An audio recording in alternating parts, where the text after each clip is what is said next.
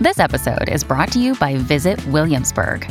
In Williamsburg, Virginia, there's never too much of a good thing. Whether you're a foodie, a golfer, a history buff, a shopaholic, an outdoor enthusiast, or a thrill seeker, you'll find what you came for here and more. So ask yourself, what is it you want? Discover Williamsburg and plan your trip at visitwilliamsburg.com.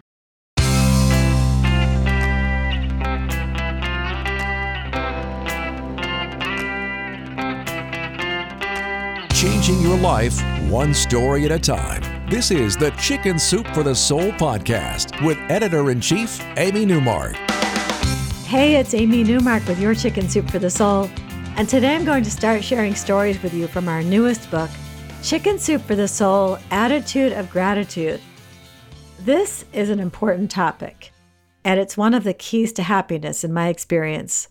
And we're constantly getting stories from people who have turned their attitudes and their lives around by actively counting their blessings and focusing on what they have instead of what they lack.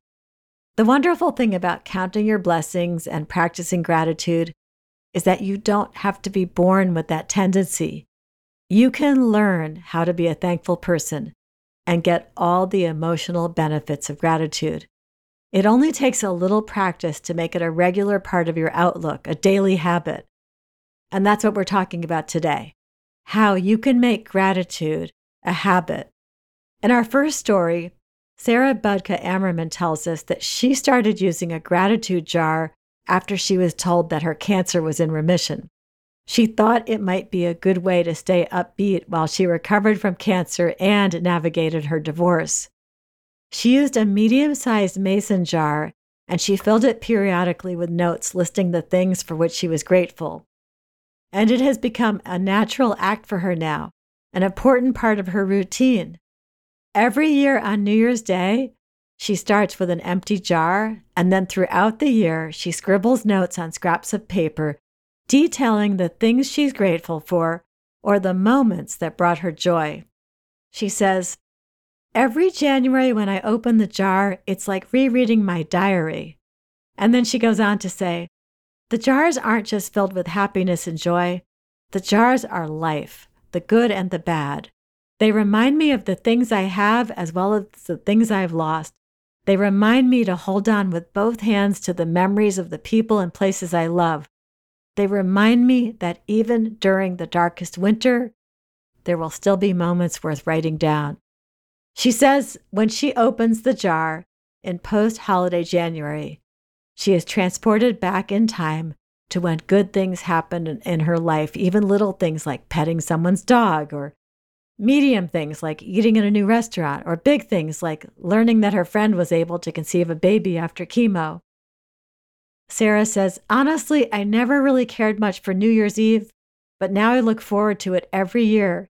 It isn't just the start of a new calendar year and all that comes with it. It is the chance to reflect on and enjoy all the moments that filled the past 12 months. And every year when I add that first note, always on New Year's Day, I realize that one of the things I am most thankful for in my life is an inexpensive mason jar." Another day is here, and you're ready for it. What to wear? Check. Breakfast, lunch, and dinner? Check. Planning for what's next and how to save for it? That's where Bank of America can help. For your financial to-dos, Bank of America has experts ready to help get you closer to your goals. Get started at one of our local financial centers or 24/7 in our mobile banking app. Find a location near you at bankofamerica.com/talktous. What would you like the power to do? Mobile banking requires downloading the app and is only available for select devices. Message and data rates may apply. Bank of America N.A., member FDIC. There are lots of ways to cultivate a gratitude habit. Sarah did it by putting notes in a mason jar. Eve Turek employed another strategy, one that is very popular among our writers, and that is making a list.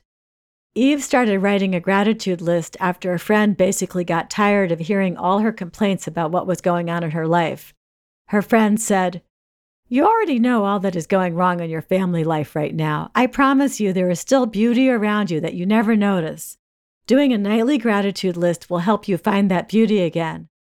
Eve's friend told her to get a small notebook, the kind used for writing grocery lists or daily tasks.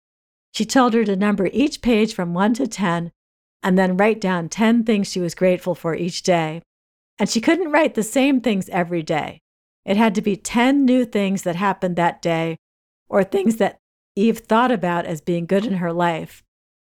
Her family had been going through a very difficult time and there had been tons of drama. So according to her, this new gratitude practice, as prescribed by her friend, was life-changing. Every night, she wrote down 10 things she was thankful for. Sometimes it was hard to come up with 10 items, but she took her friend's advice on that too. She didn't have to write down big, momentous things. She could write down little things like finding a pretty bird feather on the ground or getting a nice hug from her grandson. Eve says, looking for gratitude list items became a quest that took me through the hours of each day as I wondered, what will I find to give thanks for tonight? She says that more than 17 years have passed since her first gratitude list, and her daily gratitude habit is still working for her. We started that story with a quote from the actor Will Arnett, who said, I am happy because I'm grateful. I choose to be grateful. That gratitude allows me to be happy. I'm Amy Newmark. Thanks for listening to these stories from Chicken Soup for the Soul Too Funny. You can go to our website, chickensoup.com, and click on the podcast button to read more about this book and all the topics it covers, and you'll find it wherever books are sold, including Walmart, Barnes & Noble, and Amazon. And hey, would you like to become one of our storytellers? We're always looking for new writers to join the Chicken Soup for the Soul family. Just check the Submit Your Story section of our website to see what we're working on. And you'll find writing guidelines there as well so that you can craft the best possible nonfiction story for one of our books. Please come back for our next episode to hear 2 stories about how you can pursue your passion and find true happiness from our recent bestseller, Chicken Soup for the Soul, Your 10 Keys to Happiness.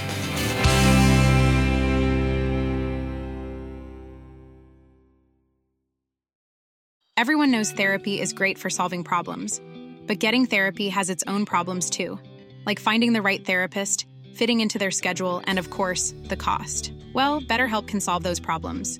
It's totally online and built around your schedule. It's surprisingly affordable too. Connect with a credentialed therapist by phone, video, or online chat, all from the comfort of your home. Visit BetterHelp.com to learn more and save 10% on your first month. That's BetterHelp, H-E-L-P.